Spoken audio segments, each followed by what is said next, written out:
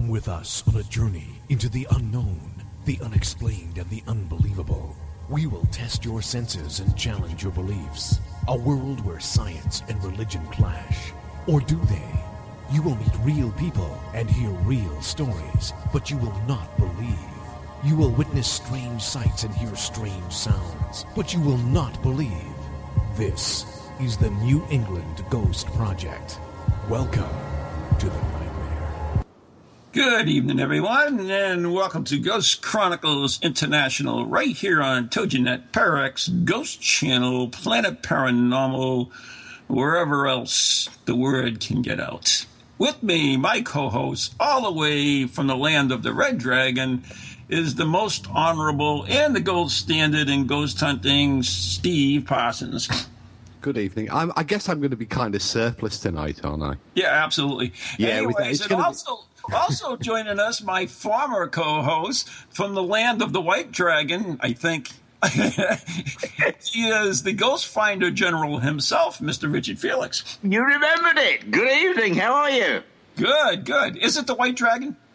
I don't know about that. I don't. The White Hart. The White Hart. Better ask Steve about that. I think it's the land of the Red Cross.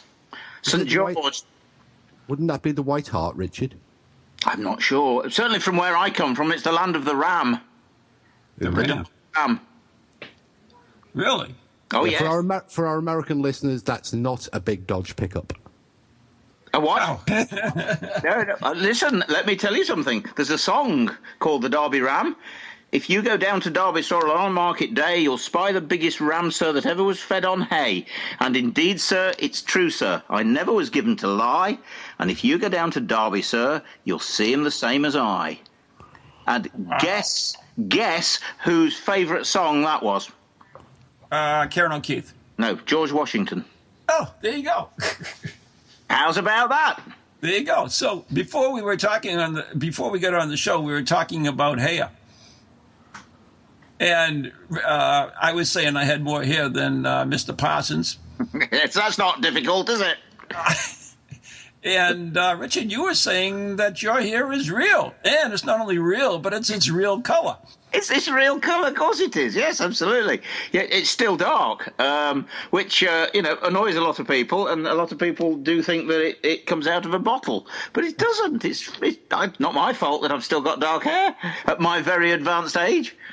I absolutely refuse to say what I said off air relating to another famous TV celebrity whose hair colour does come out of a bottle.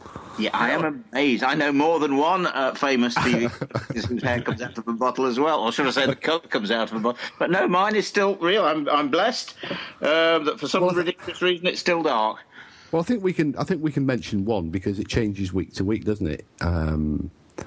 I don't think anybody would object, certainly not Yvette, to suggesting that her hair is possibly not the colour it was born with. I'm sure it's not, but yeah. I don't know any women that have natural coloured hair. She's allowed to because she's a female. Yeah. The blonde bombshell is really not blonde. Actually, to be honest with you, until mine fell out, mine was never the same colour for 2 months running. Really? Why did you? You didn't. You know I was a punk, Richard. Oh, of course you were. Yes, of course. Yeah, it was green and blue and yellow and red. No, never green. Never green. Was it not? Oh. No. Too many inferences to nasal excretions for that. Irish. Fair enough. Well, I never did that. So, Richard, we didn't want to discuss hair, or maybe we did. I don't know. Yeah, that'll push the listening figures up. Yeah, I know it does. Yeah, we're not just clients, but we own the company or something like that. We own the company, we're clients, I forget, whatever. Anyways, Richard, what the hell have you been up to? Oh, man, what haven't I been up to? I mean, my apologies for never being in touch, never coming near you. I mean, it's 6 years since I spoke to Steve. I don't know how long it is. It's not that long since I spoke to you, Ron. But I mean, I won't go into detail. But I've had 6.5 years of hell with a massive court case with a builder. I think you probably. I don't know whether I ever mentioned it to you, Ron. Yeah. Absolutely unbelievable. 6.5 years, and it all came to. Well, it all finished June, really this year when I beat him after being beaten up by him. Actually, I better be careful what I say on air, hadn't I? But him and his two sons beat me and my son up in the street. Anyway, in the end, I've defeated him, beaten him, but it's cost me. Might as well tell everybody, £125,000 in solicitors' fees. Holy crap! No, I didn't get any of that. That was extra. Actually, Richard, it's not been 6 years. It's only been 5. Is it really? Yeah. Oh, that's it's not quite so bad now, then, is it? I feel a little bit better. But, apparently you had to get one of my books off Ron. Is that right? In fact, that's how I was just checking the date, because the last time I spoke to you was when you asked me to do something for What is a Ghost? That's right. Which was published in 2009. That's correct. So, 2014. Yeah. But you're absolutely true. I had to go all the way to New England to actually get a copy, finally. American versions. I do apologise. Full of apologies tonight, but there you go. No. I'm back, guys. That's all that matters. No, it is or not. No, it matters or not. Probably doesn't matter to the world, but of course I'm it does. For the living. You know, of course it does. In the land of the dead. So you still got the Derby Jail, whatever it is? Derby, yeah, I've still got Derby Jail. That's still thriving. I recently, I don't know when it was, sometime this year, actually opened a Derby Police Museum inside Derby Jail, with all manner of amazing things from the history of Derby Police Force, murder weapons and uniforms and so on. So that's quite exciting. I managed to do that. Don't know how I did, but while all this was going on, and I'm now looking for police memorabilia from the Derbies in America. Really? Yeah, to go in the museum. Yeah. So if anybody from Derby in America, there's 23 of them, if you've got any badges or items, then get in touch with me, because I'd love to start up a little section about, the American Derbies. Oh, that'd be cool. Be different. I actually investigated the Boston jail just before they turned it over, which was pretty cool, and I got a nice little souvenir from there, but, it's not... What's that? What have they done with it? They reconverted it and actually got one of the windows from it, which was pretty amazing. They converted it to another building. It was, ancient, so they made it into a courthouse or something, I believe. God, tell me something. Is it haunted? Sir. Is it haunted? No. Richard, what isn't haunted? All houses wherein men have lived and died are haunted houses. Amen. Longfellow. And of course, it's brick, so we have the stone tape there. Yes, indeed. Here we go. That's Steve's favorite subject. Yeah, absolutely. Closely followed by orbs. But I'm going to bring it. I'm going to bring it back to a question that Ron asked me at the end of last week's show. Yeah. And I said that you and I were the best people to answer this question. He asked me about the hauntings of Sedgemoor. Ooh. Yeah. What? And I said I spent a very damp day and a very cold night with Richard on the battlefield at Sedgemoor, whilst Richard ran round shooting guns. Yeah, absolutely. Wow. Yeah, tremendous that was, wasn't it? And I've done nothing with it. I've got I don't know how many, about nine films, whatever, mini DVs, or whatever you called them, of you and me, Steve, and Sons Ed and Wills and Derek. Derek Akora came down, as well, and we did. Oh, really? Oh, yeah, we did 3 days. I did 3 days with him on the battlefield. Wow. Psychometry, and I tell you what, some amazing stuff. Really, from Derek, some of the psychometry with cannonballs and things out of the museum that were off the battlefield. And again, you see, I've done nothing with it. It's just sitting there in a box waiting to be edited, to be turned into a pilot for Battlefield Ghosts. Oh, wow. You've always talked about Battlefield Ghosts, and of course I had my experience with you at Gettysburg. Yeah. That was tremendous, wasn't it? Before we get to that, let's go back to Sedgemoor. Steve was there too. So I mean, yeah, I'm allowed out occasionally, Ron. Yeah. Well, so what happened? I mean, you got to give me a little bit. You just can't say I spent 2 hours in the, 14 days there. You got to tell me a little bit. Who's going to tell him what happened? You or me? Well, Richard, you're the great storyteller and the great orator. You got to tell the history first, though. You got to tell the history because no one, in the States really probably knows about Sedgemoor. Yeah, the Battle of Sedgemoor was fought in 1675 between the Duke of Monmouth, who was the illegitimate son of King Charles II, but he was a Protestant, and we had a Catholic king on the throne at the time, and he came back over from Holland to try and take the throne, and was severely defeated in Somerset, in the southwest of England, by the King's troops at the Battle of Sedgemoor. I think it was more of a slaughter than anything, don't you, Steve, to be honest? I think they were defeated by 6 inches of water, weren't they, in the end? Because the drain... the Reen, as it was called, a big ditch that was between them, and it was, to be honest with you, it's terrible, because it was a shambles. But, I mean, the Duke of Monmouth...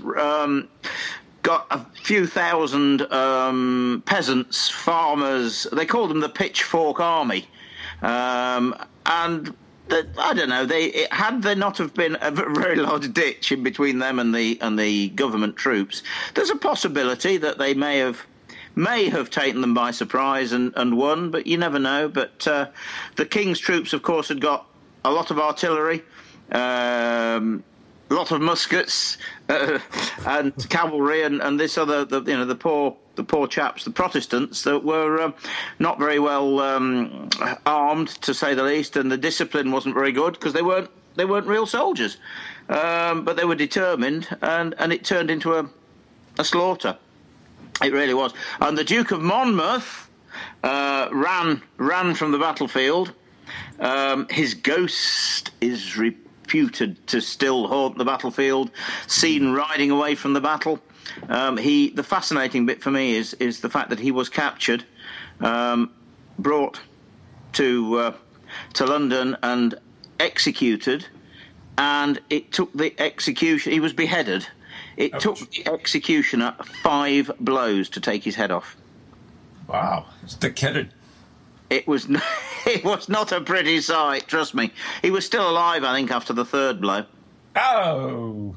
Yeah, not good. It really wasn't. He had the death of a dog, I'm afraid. And again, he's, that's the sort of trauma that I think can probably cause a haunting. But quite a very interesting. But Steve and I spent, a day and a half down there on the actual anniversary, anniversary ghosts, all that sort of stuff. There was Anne was there too. She was indeed. And we were the idea was, of course, to see if the spectres of the battle would reappear on that. And we also set up an interesting experiment that involved. Live musket, it was a live pistol, wasn't it? You had a pistol, yeah. And we were able to, at a distance of approximately 3/4 of a mile. Yes, maybe even a little further to detect the pistol shot. And I can't for the life of me remember why now. Do you not remember? Well, you see, the fascinating story is that the Duke of Monmouth's army obviously was totally outnumbered and outgunned and out everything, and they actually decided that the only way they could win would be to come across the moors, the bog as it was. It was a very this is where all the floods were in last year, and it's a very wet area. They had a guide that took them over, and the whole idea was to attack the government army during the night while they were asleep. And legend has it that a picket, a cavalryman was out there on guard duty, saw this phantom army coming across in the mist, and fired a pistol to alert the troops. Now, what we tried to do was to see whether this pistol would have been heard anything up to a mile away, and it was, wasn't it, Steve? It absolutely was, and it was. I think the reason I forgot was probably because we were fending off. You had gone over the other side of the moor. Yep. To fire the pistol and left us fending off your hordes of fans in the car park. Because word had got out that the great Richard Felix was in town. Well, was in a ditch near town. And we were fending off. Where's Richard? Oh, Richard, he's the whole. It was supposed to be a huge secret project. It was indeed. There were lots. The trouble is, it was the anniversary, Ron, of the battle. So of course there were. It's a bit like when we did Borley Rectory. Similar situation. We happened to do it on the anniversary, and everyone and his wife came down because it was the anniversary. Well, that led to a brilliant comedic moment at Borley. It wasn't just Richard and I. We also had Kieran O'Keefe and Simon Sherwood. And it was indeed the anniversary, the 28th of July, the famous day upon which the Phantom Nun is sent to walk. Yes. And we had groups of us in the back and in the front of the rectory site, and some over in the churchyard. But in the early part of the evening, the village does get a little overrun with ghost seekers.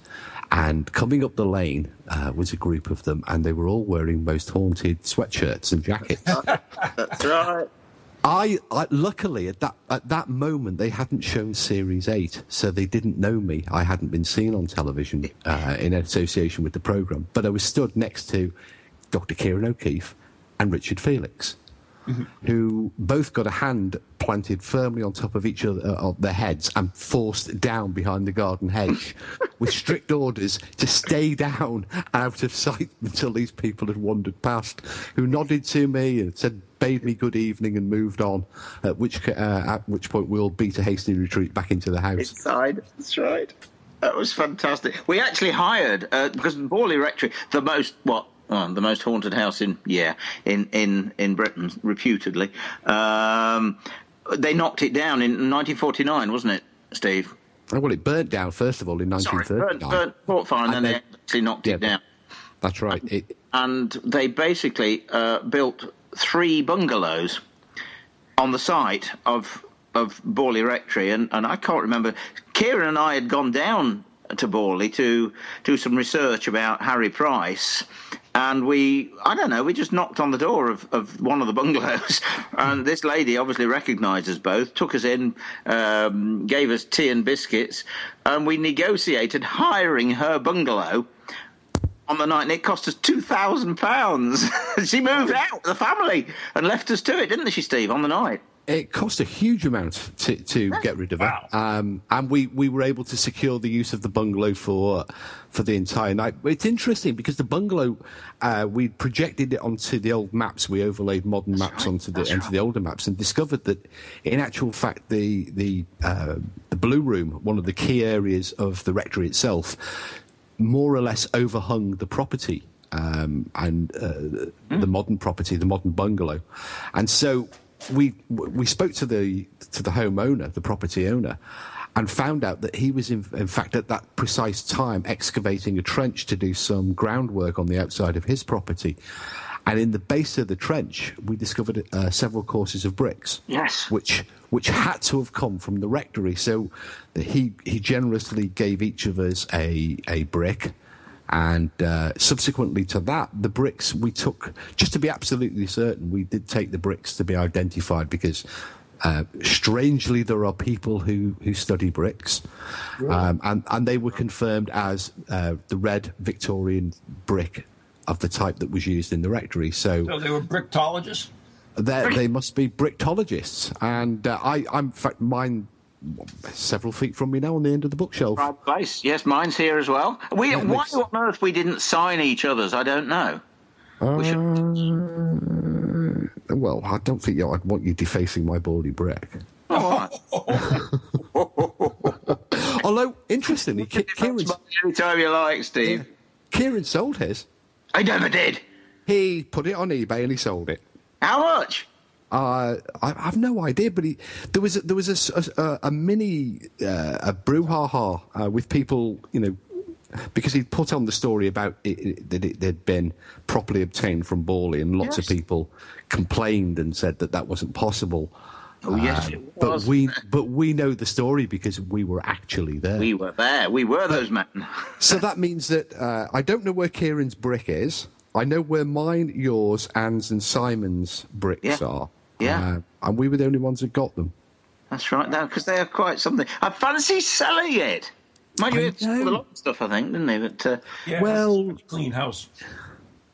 That was another interesting visitor that night we had was a young gentleman by the name of Dean, who brought along. He was a great fan and collector of Harry Price memorabilia. That's right, yeah. And he brought along on the night some of the memorabilia that he had. Did you not call him? Well, I was about to say yes. Ultimately, about 18 months later, he contacted me to say that he was moving on from his Harry Price collection and wanted to find a good home for it. He remembered the interest I'd expressed in the collection whilst we'd been at Borley. And now, again, it's right next to me and still growing with new acquisitions. And what a fitting home it was. Even today, a brand new acquisition has arrived for the collection. Well done. What's that? I have a piece not of that. Harry Potter's Rolls Royce. No, I wish. I know where it is. Really? It's still absolutely really. It's in a motor museum. Is it haunted?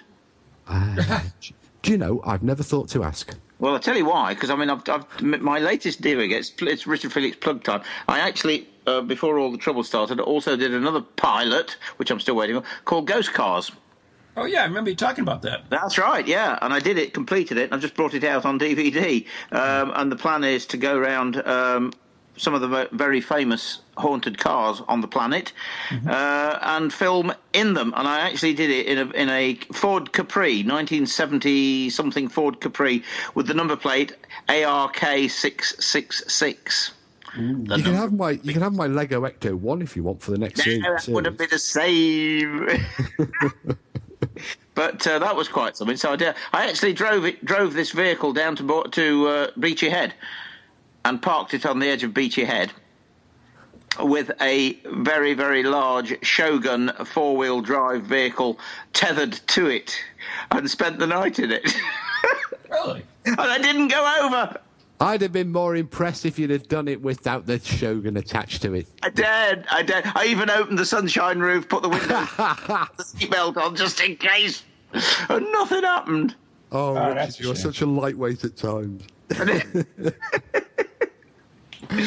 Right. I will tell you a story. I shouldn't. This is very bad of me. Ron, there's a place in the south coast of England called Beachy Head. It's White Cliffs, isn't it? Is it, Steve? Yeah. Yeah, that's right. Like the White Cliffs of Dover, and it's a fascinating thing because it's numerous people commit suicide. Oh. By throwing themselves off the cliffs, and in fact, I tell you how serious it is. They actually have. I'm trying to think what they call them. Guys in Land Rovers driving up and down. They're like. I'm trying to think of the word. Not vicars. Sorry, like Samaritans. It's like, yeah, but they're called pastors. That's it. Pastors. Beachy Head pastors, not pastors. And they actually drive up and down in case they see anybody genuinely standing on the cliffs, ready to throw themselves off or to drive their car off. And did any of them approach you, tethered to your Shogun? No, they didn't. They didn't, but it gets better because basically while we were doing some of the filming, before we took the car in the daytime, we walked up there and I was standing, and I don't like heights, and there was me and the camera guy and another guy with me, and we were all standing there and sat right next to the guy, sat on the edge. On the edge. This is true. Dangling his feet over there. I mean, Christ knows, I was about 500 feet down, I think, or something like that. And he actually sat dangling his feet, and I didn't even go near it. But basically, we thought, is he or isn't he going to do it? So I said to the camera guy, I said, do you think we should ask him if he's going to do it? Because we've got a camera with us, and if he's going to do it, will he do it now, please? We've got the cameras. Anyway, he just got up and walked off. Oh, that's a shame. Lost opportunity there. So let me ask you guys this. You talk about that with the high rate of suicides. I mean, we have the Abasquan Ridge here in here in Massachusetts. But, there's places like the suicide forest in Japan. Do you think certain areas, I mean, why such a high number in particular areas? And I think it's an energy. You've got a fascinating one in Pasadena as well on Route 66, Suicide Bridge, I think to quote one of my heroes, T.C. Lethbridge, he's a guy that's a great believer in thoughts being left around, and in other words, all you need is for someone to go up and stand on the edge of Beachy Head and think that they're going to, they're very, how can I put this? They've got nothing but dark thoughts in their minds and their heads, and they stand there for half an hour contemplating throwing themselves off, and then don't, and turn around and go home and pour themselves a large whiskey, and then and they live happily ever after. But they've actually, for want of a better word, if there's a stream nearby or something like that, I think the thoughts get encapsulated in that area, and other people come along and those thoughts almost get transmitted to them. Which reminds me to do it. Which reminds me, whatever did happen to that magazine article I wrote for you? I've still got it in a drawer. which was precisely what you just talked about. Absolutely. Yeah. Lethbridge really? down in T.C. Lethbridge. Of course you agree with it because you wrote it. I was just wondering what happened to the magazine. Never happened. Well, again, I just let go of everything, mate. I'll be honest with you. All I had to do was try and stop myself from being defeated and losing my home and my livelihood and everything else. And I took on the court case myself, sacked my solicitor and my barristers, and took it over myself. Well, anyway, we got to take a break right now. So you're listening to Ghost Chronicles International with Steve Parsons, the gold standard in ghost hunting, according to the Wall Street Journal. The Ghost Finder General himself, Mr. Richard Felix, and the most humble Van Helsing, right here on TogiNet, Pararex, Ghost Channel, and beyond. And I still have a few more seconds, so I have to bamble on. 7 seconds. Okay, here we go. 5, 4, 3, 2, 1. We'll be right back after the following messages.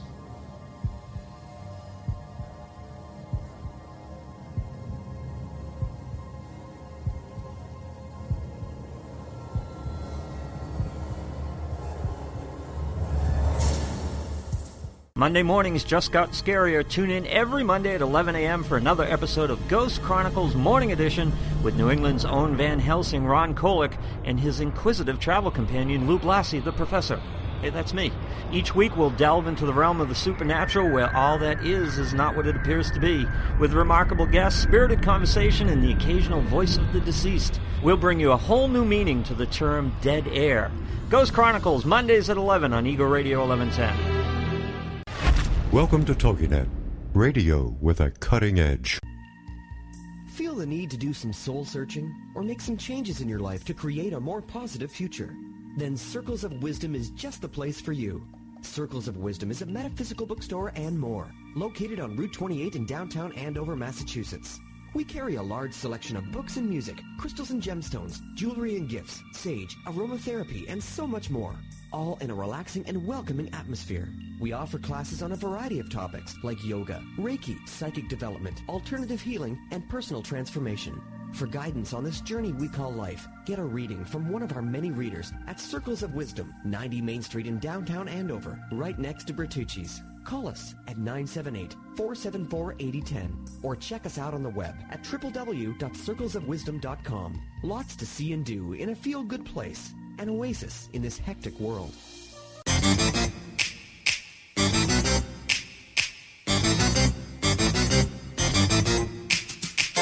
They're creepy and they're kooky, mysterious and spooky. They all talk gobbledygooky, the Parax family. The shows are paranormal, not stuffy but informal. The topics are abnormal, the Parax family. They're strange, deranged, unrestrained. So grab your favorite brew, it's time to rendezvous as we give awards to the Para X family. Greetings and felicitations. I am Ron Kolek, New England's own Van Helsing. And I'm Ann Kerrigan, the Blonde Bombshell. And we're here at the elegant Benford Hall, the Downton Abbey of Lennox. And we would like to extend a formal invitation to you to tune in every Wednesday night at 7 p.m. Eastern Standard Time for Ghost Chronicles Next Generation.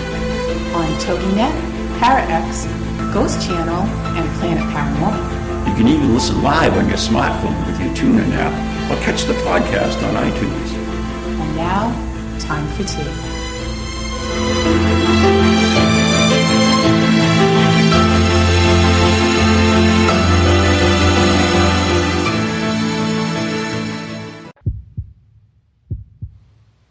And from Downtown Abbey, we return to reality with Ghost Chronicles International, Part 2.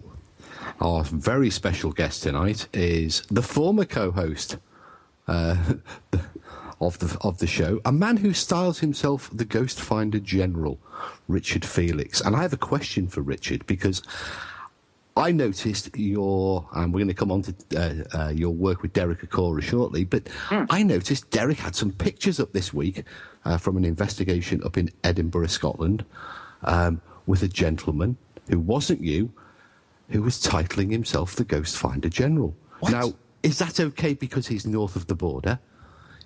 That's a very good question. I know, I'm trying to think who they are. I met them. I didn't know he'd labelled himself as the Ghost Finder General, but I remember them calling themselves Ghost Finders. So I suppose, yes, he's the Scottish Ghost Finder General and I'm the English Ghost Finder General. That'll do, won't it? I wouldn't accept that. He's the Scottish Ghost Finder General because but you are the. Oh. Ghost Finder. I mean, come on, you've had the leather jacket for longest. I definitely had the leather jacket for an awful long time. There's no doubt about it. Yes, so thank you for that. So it's official. So he's the Scottish one, and I'm the. Absolutely. Now, you've been working alongside Derek on lots of projects over the years, but you have a current project that's ongoing, one that is a stage show, interestingly, called Psychic and Science. That's right. And I think you've got one more for this year still coming up? We've got one more next week on Friday, I think, in Elscar, which, of course, we did on Most Haunted many years ago. I've done it before. I think it's different. It's basically everything that everyone thought Most Haunted Live should have been and wasn't, because basically what we do is we involve the audience. It's the audience's show rather than our show, and we bring the audience on the stage all the way through to have a go at everything from glass divination to human pendulums and table tilting and you name it. And they love it. And it goes really, really well. But the thing that really gets through to me, Derek has about 20 minutes at the beginning, because obviously everyone that comes along to a show with Derek, they want and expect to hear him do readings for people. And I stand there and I think, wow, is all I can say to you guys, because I know all about the cold readings and all about everything else and comments about is Derek Acora fake and are mediums fakes and but I stand there and I listen and I think, because you see, remember that this isn't my show, this is our show, and I know full well that there are no stooges here. He does not have a headphone on where people are giving him messages. Nobody stands and talks to the audience before they come in and asks them, what are you expecting from tonight? There's nobody's put in specific seats. There's none of that.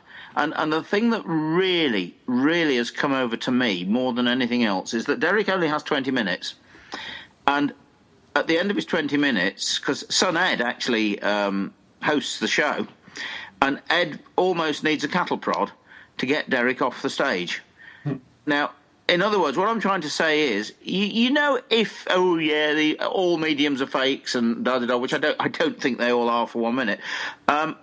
Why would you want to continue on if thank goodness I've got through that 20 minutes. But there's none of that. He wants to carry on. And I tell you what, I've seen a very different Derek Acorah to what I saw on Most Haunted. Yeah, Derek was a guest. We had him on the show quite recently. And as you say, he has... I don't remember that. Really? Actually... Richard, if you do get a chance, in fact, everybody listening, go back, scroll back through our podcast and find the episode with Derek Acorah, and listen to Ron turn into fanboy. Really? He was like a giggly schoolgirl through the whole show, but that wasn't. Now, Now, you know, I know that Derek has a fantastic reputation, and as somebody in the chat room saying, he is a fantastic and lovely individual. Correct. And just coming back to the stage show moment, I know it's run in different guises over the years, and I've been on record as publicly stating, I get where the psychic is, but where's the science? Well, basically, the science... Where's the science, Richard? The science comes in basically at the end of the thing, really, well, that's not true, because obviously, I mean, I do my theories, basically, because you see, Derek has his 20 minutes, and then I have my 20 minutes or more of the what is a ghost. You're another one that needs a cattle prod to get off the stage. Yeah, absolutely. But, you know, I go through me, the stone tape, that was a silly TV programme in the 70s. Now, I go through all me, my silica and my stone tape and my recordings and all of that sort of stuff. 60% I still believe is a recording held in the fabric of the building. Silica, SiO2, silicon dioxide, blah-de-blah-de-blah, that sort of stuff. Which is, call it whatever you want. It's scientific rather than what's the word I'm looking for? I got pulled up, of course, for referring to Scooby-Doo. But in other words, I'm trying to produce a scientific explanation for at least 60% of what we call a ghost. And then at the end, what we've created is this stone tape projector, where we actually wire up the haunted area of the building with a Wimshurst machine and zap electricity into it and try and get an image to come out of the... In other words, exactly the same as in your perception. When you see the image of like the 20 Roman soldiers that went through the wall in Treasurer's house, I believe them to be a recording held in the fabric of the building, or should I say in the granite of the Roman road, which is underneath their feet. And so basically what we do, we have plasma bulbs, a crystal set, a police scanner, frequency scanner, all of this sort of stuff, all wired up, which is perhaps nonsensical if you like, and then we zap the building with electricity, and we have silica smoke, which of course is dry ice, with four smoke machines going up into the air, and we get all of the audience to do what we call a Robbie Williams, where they all get their cameras out and their phones and start taking photographs of the smoke. And you want to see some of the images that the public have got from this rather nonsensical, if you like, scientific experiment. Because all I'm saying is, problem I've got, Steve, is how much electricity do you put into a wall to get the image out? Half a volt, 12 volts, 9 volts, 240 volts, 20,000 volts? I haven't got a clue. But at least I'm trying to do something that is, for want of a better word, a form of experiment. Mm-hmm. So to a certain extent, but... perhaps we know I need help. Everyone knows that. But you see, I know the show is. I mean, I've seen some of the video footage from the show, and I've followed it over the years, and it's gone through different incarnations, as indeed the stone tape projector itself has. We've had. It has. One of the team associated with its early development as a guest on the show in the past, also. Tim Mortons. This idea of photographing the smoke is an interesting one, and one that's seems to have developed within the greater paranormal community, both sides of the Atlantic. There are now teams who use smoke generators in haunted locations, and in fact, Really? and do the same thing. They photograph it. Now, you might lay claim to the idea, but I'm going to lay claim to the idea. Not a problem. Because if anybody remembers that dreadful, dreadful show, Paranormal Investigation Live, which ran for one Halloween only.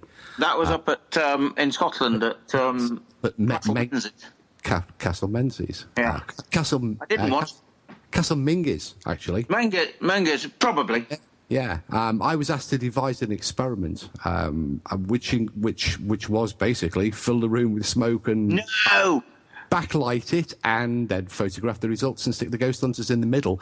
But in the middle of the room, in amongst all this smoke and backlit chaos, we had the death mask of Bonnie Prince Charlie. That's correct. Absolutely right. And the idea being that would draw the phantom in, and then the phantom would disturb the smoke field. Yeah. And would or might be visualised. And as I said at the time, it was made for television. It was made for... Did it work? No, did it? Of course it didn't work. If I could just say this quickly, I didn't nick that because I never saw the programme. I didn't know you'd done it. But I'm just saying. I wasn't saying that you nicked it. I'm saying that I nick most things, but everyone does, don't they? We all nick things from each other. Oh, absolutely. No, I wasn't accusing you. I'm saying wherever these ghost hunters got it from. That's awesome. I didn't know that. But can I just stop you there very quickly? Because the difference between what you did there and what I'm doing is, you see, I don't believe that what people are maybe photographing in the smoke, I don't believe that to be the spirit, soul, energy, intelligence, or whatever you want to call it, of a dead person. I believe that what I'm trying to photograph is exactly the same as projecting onto a screen a film of a John Wayne film, a recording. And in that case, I also have to say that whatever they were attempting to photograph during Paranormal Investigation Live, I had absolutely no illusion or delusion that they were going to photograph a phantom. Exactly. You know what the world of television is like, Richard. But I tell you, the other thing I must say about this, of course, the biggest thing for me, of course, is that, as I've always said, and I say to on every show that we do when they're doing it, the biggest problem you have, guys, is that if you stare into the clouds long enough, you'll see a face. Right, pareidolia. Yeah. But I must be very honest, we have had some very impressive pictures. And what I'm really saying is, now getting into my stone tape theory, is if what I'm saying is even remotely possible, I'm talking of medieval CCTV. Yeah, that's true. And my other one of my many phrases is today's magic will be tomorrow's science. And it sounds nonsense. What I'm saying sounds nonsensical to people now, but in 20 years' time, and a murder takes place in a building, and the police come in, scene of crimes officer come in, and they write fingerprints on that glass, write bloodstains on the table, and one of the policemen turns and says, "Well, never mind that. Let's just plug into the wall and see who did it." Well, while you were talking, Richard, something came to me, and I kind of want your opinion on it, and yours too, Steve, as well. What if you believe in astral projection, where we can project ourselves out of our body, what if at the time of death, like especially in a murder death, right, where we're actually are in pain and everything, what if the body, a defense mechanism, projects itself out of it, and maybe that's what a spirit is? I think that not necessarily it's the spirit that comes out, but I think the thought, you see, again, I'm back to Mr. T.T. Lethbridge again, thought transference is something that, in other words, near-death experiences, crisis apparitions, where the soldier actually is still alive, he's either dying or he's on the verge of, and he actually, as you like you say, almost projects his image 2,000 miles back to his mother, and his image appears at the foot of the bed, and Mum sees him before, and then the following morning or 2 days later, a telegram comes, to tell her that the lad was killed, hours after she'd seen, after In other words, as you know, I'm sure you agree with me here, Steve. There's a lot of ghosts that are actually still alive that people see. Possibly even the majority. We've mentioned before one of the most interesting of these crisis apparition cases took place within comparatively recent years when a Canadian airliner ran out of fuel mid-Atlantic and was fully expecting to ditch into the Atlantic. All 4 engines had stopped, the aircraft had run out of fuel. Back home in Switzerland, its destination, a woman awoke in the middle of the night to see an apparition of her son, who was aboard the flight, stood at the bottom of the bed. She woke her husband. She told him that she believed their son was dead, and she noted the time from the bedside clock. The plane didn't crash. The pilots were able to successfully glide the aircraft all the way to the Azores, where it made a safe landing. And what you have there is a very interesting account where both parties survived. And when they checked the times, that was the moment when the son was thinking about his parents, was thinking about home. That's right. And he had projected an image of himself into the thoughts, whether it was an actual image of him standing there or whether it was a hallucination that in the mind of his mother that she had projected onto the perception. It's a fascinating. You talked about thought transference, and of course that's one of the great tenets of psychical research. There have been numerous books written about thought transference as a mechanism for explaining why we see and why we experience ghosts. And of course you've got to have that human element, because it is an experience. You can't just investigate with equipment in isolation, because you're removing 50% of the case. That's right.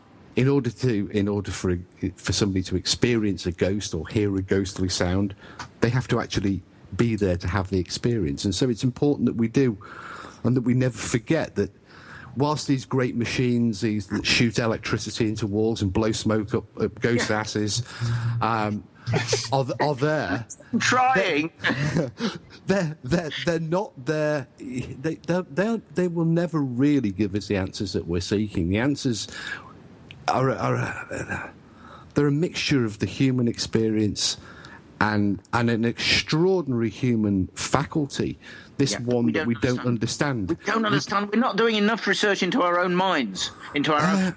One of the many things. We're absolutely not. We're sitting behind K2 meters talking to flashing lights. Thank you. And talking to recorders and straining to hear sounds and interpret them as EVPs, and forgetting that in amongst all of this, there is a human mind that is way outstripping the ability of a K2 meter, and is absolutely, definitely implicated in the ghost sighting or the hearing of the ghost sound, because it is, after all, a human experience. That's correct. And so we can't just dismiss people and say, right, well, everybody leave the room, I'm going to talk to my K2. It's completely ridiculous.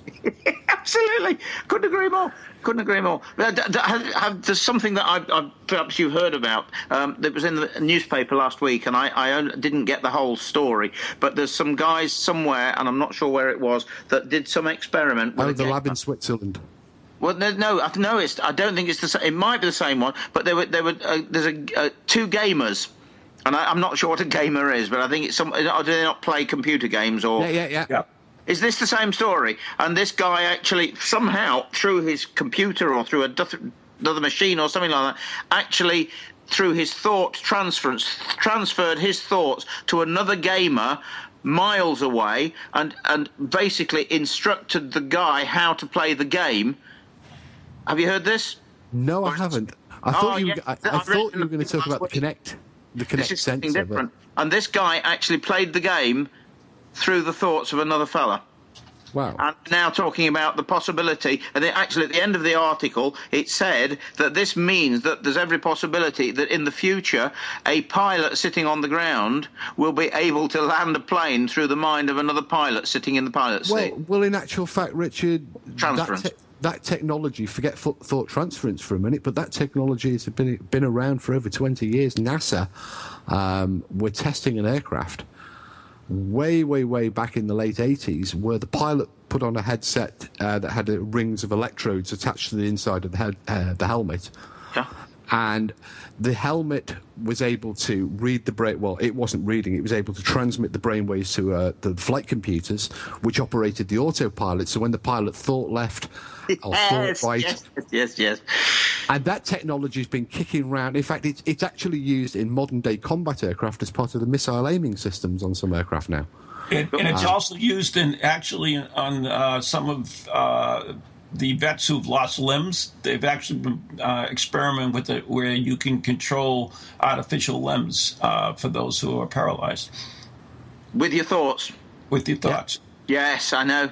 But listen, guys, I've said this. I remember saying this on the show years ago, Ron, and I'm still saying the same thing now. I'm sure, I don't know whether Steve remembers when the coal man used to come around with his horse and cart delivering the coal, but I do. I'm sure you probably do, Ron, do you? Whether you have the coal man? Well, as you know, all of the horses in those days, they used to have what we call blinkers, but you call blinders. Right.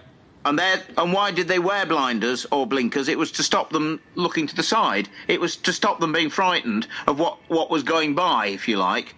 Now, the coal man's horse, he's lost his blinkers now, or his blinders, but we've still got ours on.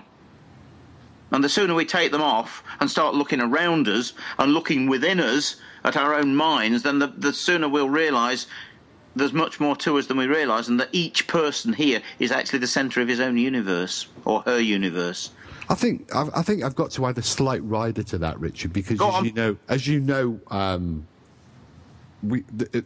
there are an awful lot of people out there who are using equipment, and it's important that equipment can do things that the human can't. It can objectify some of the things that, if somebody says the temperature is falling, then we can measure that. The temperature's dropped, yes. Yeah, so it does have a place. I'm not saying throw all your ghost kit out. Throw most of your ghost kit out. Me too. But please do keep your cameras. Please do keep your audio recorders, because if you hear a sound, you should be able to record it and objectify it. Thermal images are very useful tools, as we've talked about previously. Indeed. But they can only add to it. The only ghost detector, in my opinion, and I'm sure you agree with me, guys, is you and your dog. Your dog, absolutely. I don't know about dogs. Oh, I think so. And your cat. And your horse. That's about it. Domestic animals. But they see things that we don't. They sense things that we don't. But we are the only ghost detector. But all of the other equipment, as you say, all that can do is say, yeah, do you know the temperature has dropped around that guy? And indeed, there are some very good, well-documented cases within psychical research where proper measurements done with calibrated industrial-grade or lab-grade equipment has objectified the experiences of people. Absolutely. But it's insufficient to say, oh, the room got colder. Or it was like walking into a freezer. Yeah. We can actually measure that stuff, and that's why equipment is useful. Yeah, it is. But you still can't say whether what's actually the ghost that he's seeing isn't actually in his mind. No, we haven't got to that stage yet. No. Whether we ever will is questionable. Sure. But sitting there chatting to... In fact, I remember a case with up in Scotland, up in Edinburgh, the weekend that you and I were up there for the Ghost Fest, Richard. Oh, God, when Kieran and I were doing something down in the vaults, and we had a couple come run up to us exclaiming that they were communicating with the spirit and we should come see. And they were talking to the the hard drive memory access light on the back of the camcorder. Yep. Which was flashing on and off as data was being written to the video, and they had started to chatter to this light. I kid you not, guys. Are you serious? I am deadly serious. Yeah. Richard, I think Richard was up in Greyfriars Cemetery churchyard. That's right. Yeah. And then we joined him afterwards for some fun and games. Indeed, we did. But we'd had this couple of ghost hunters telling us about the ghost that communicated by the camera light. Unbelievable. I know. Put the equipment back in the box and start ghost hunting properly. Thank you very much for that. I couldn't agree more. Get your down crystals out. So I wouldn't go that far either. Yeah. I mean, we're almost out of time. So, Richard, do you have a website that you want to give out, or where can people get a hold of you? Basically, it's still the same. It's still Derby Jail. DerbyJail.com, GAOL. But I tell you what, very quick, guys, I've got a couple of... we've got a big Ghost Fest taking place in Derby on Saturday and Sunday. We've got two guys coming over, Amy Goodwin from Ghost Adventurers and Brian... Is it Brian J. Kano from Haunted Collector? We've got the first... Kano. Yep, Kano, yep. Brian J. Kano. I thought John Zaffis was going. Say again? I thought John Zaffis was going. Oh, it probably is. I'm not sure, but I just mentioned these two. Yeah, we've got Paracon in Derby, organised by a couple of American servicemen.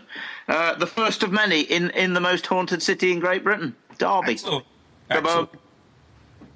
You notice I wasn't invited. Well, no, I was only invited at the last minute. It's my city. I know. For it to take over for the future and be bigger, Steve. They could have had the gold standard in ghost hunting and the Ghost Finder General. Well, next year, mate. Trust me. There you go. There you go. Anyways. All I got was the Ice Bucket Challenge. Sorry about that. Anyways, Thermal Den said, Steve, what about electronic raspberries? Is that a legitimate... It certainly was at Fort Constitution, wasn't it? Every time I asked the American trooper, the spirit of the American trooper, via the ghost box, all I got was an electronic... Well, as one does. Yeah. C'est la vie. C'est la vie. Yeah, something like that. So, Richard, we want to thank you so much for joining us today. It's been great to hear your voice, and don't be shy. Give us a call once in a while. We'd love to have you on, and anytime. I was going to say, just before you disappear, Richard, I am going to hear from you inside the next 5 years, aren't I? Yeah, I promise you, because I've missed you a lot. I want to work with you again. Oh, I don't know if you want to say that. Yeah. And you, Richard. And you. I've worked with them, Richard. I don't know if you want to. Hey, I'm still here, you know. You're still here? Oh, I'm sorry. When are you coming over, Ron? I keep asking you. They're working on it. As we speak. Great stuff. They're working on it. So how's your wife doing as we do She's very well. She's absolutely... We're fostering children as well. Oh, wow. Congratulations. Yeah. We've got four little boys coming at the end of the week. God help me. 5, 6, 7, and 11. As if we've not got enough on our plates, we're now doing that. God bless you. So it's all happening. Yeah, Keeps us busy. Well, I'll never forget my experience at Gettysburg with you. That's all I can say. That was awesome, is the only word I can use. Awesome. All right. We got to wrap it up. So all the best, guys. Thank you very much. Yeah. Our Good pleasure, night. Richard. God bless everyone.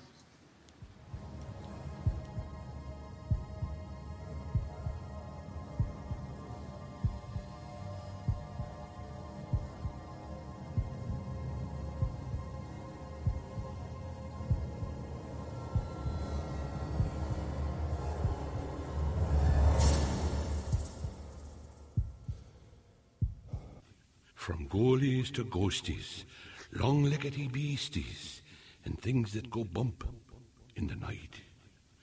Deliver us, good Lord. Are you looking for something